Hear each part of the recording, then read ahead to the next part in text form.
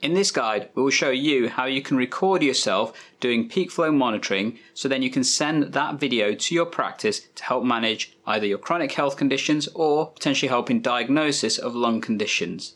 We'll explain the reasons why you might want to do this, the key points you need to know in order to make sure that recording is as best as it can be to help your practice in terms of determining your care, and also images to help you understand what would make a good video and what may not do. Peak flow monitoring is a way to help diagnose and monitor chronic lung conditions that can affect people, such as asthma. And being able to see the technique of how people are doing the peak flow monitoring can be really effective for a practice to know, because the technique is just as important as the readings themselves. However, since the pandemic, the way that people have used their healthcare services has changed, and by recording yourself and being able to send that video to your practice, it can help to streamline your care, reduce the exposure to yourself and the staff of unnecessary infections, and also save you a bit of time. However, making sure we get the best quality video to help understand this is really important. So we're going to explain the key things you need to consider when recording yourself, and also how you can get the best possible video to send to your practice. This video is created for educational purposes to help patients record their peak flow monitoring. It is not considered as medical advice. And if you have any queries, please contact your local healthcare team for further information. When recording yourself, most people should ideally use a smartphone device because this is the easiest device to record with and then send the image directly.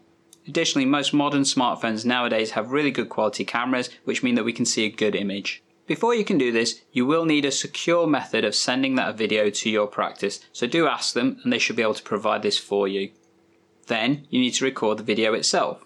To do that, you will need a device such as a smartphone, and these are generally quite good because they have good quality cameras, microphone, and then it's really easy to send the images using either your data packages or preferably your Wi-Fi.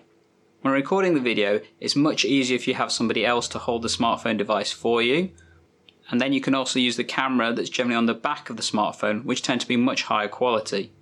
However, don't worry if you don't have somebody to help you. We're going to show you how you can record that video if it's just you yourself. To record the video yourself, you will either need a tripod or at least somewhere to hold the camera, so then you can use the selfie camera on your smartphone device to record the video that you can send. Additionally, two things you need to also consider is lighting. So I tend to recommend the best way to do this is to stand in front of a window with the daylight coming onto you. That provides natural lighting, which is really good for most cameras. Or if you shine a lamp directly onto yourself, that can often be useful. Additionally, make sure you check the background of the recording image that you're doing, because you don't want to send anything that's slightly embarrassing or have somebody walk in as you're doing this. We've all seen those funny Zoom videos where people walk in. You don't really want to send that to your practice. In terms of how to frame yourself within the image, it's important to recognise that you will need to capture the upper part of your chest, ideally front and back if possible, your head, and part of your hand where you'll be holding the device itself. As we're recording this video, I'm also recording myself on my smartphone to show you what this should look like as we do the recording. And you'll see that pop up right here. Capturing yourself if you're leaning too far forward, backwards or towards the camera may mean that we can't see everything that we need, and therefore it's not great quality. Additionally, if you film this from too far away, we may not see the detail in terms of understanding your technique. Also, it's best to do this when standing up, or if you are unable to stand, to be sat upright. This gives you the best results possible. When you've got the smartphone in position, you've framed yourself correctly, and you've got good lighting and nobody in the background, you're ready to record. The first thing to remember is to switch on the camera, because you don't want to do this and forget.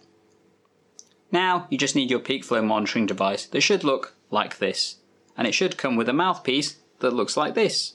Simply connect them like that, make sure it's tight, and then you need to make sure you hold it properly. The best way to hold a peak flow device is in one hand from underneath. Make sure your fingers not near the slider, because this is what will measure your peak flow rate. Make sure you reset the counter right to the front. The peak flow measures how quickly you breathe out in the first second of your breath. So taking a good long breath out unfortunately won't help. It's more that quick, sharp blast that we're after. So I'm going to mimic what you should be doing without the peak flow in my mouth. So when you start, you take a big, deep breath in, filling your lungs as much as possible.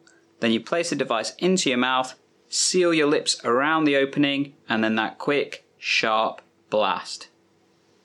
Once you've taken a reading, you can show that result on camera. That may help your practice, although make sure you also document it on paper or through another route if your practice has provided that. So I'm going to show you what this should look like on the recording right now. Shall we have a go?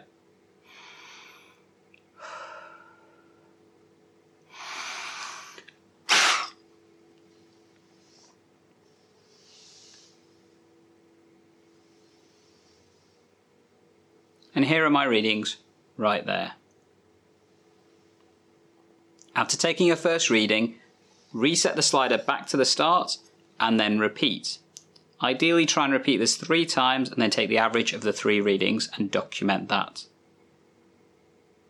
Then switch off the recording and send that to your practice using the link that they have probably provided for secure storage, or if they haven't done so, inquire at your practice is the best way of sending that information securely.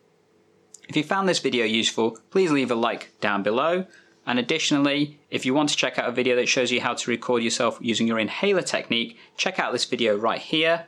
Additionally, YouTube might be selecting another video for you to have a look at right here.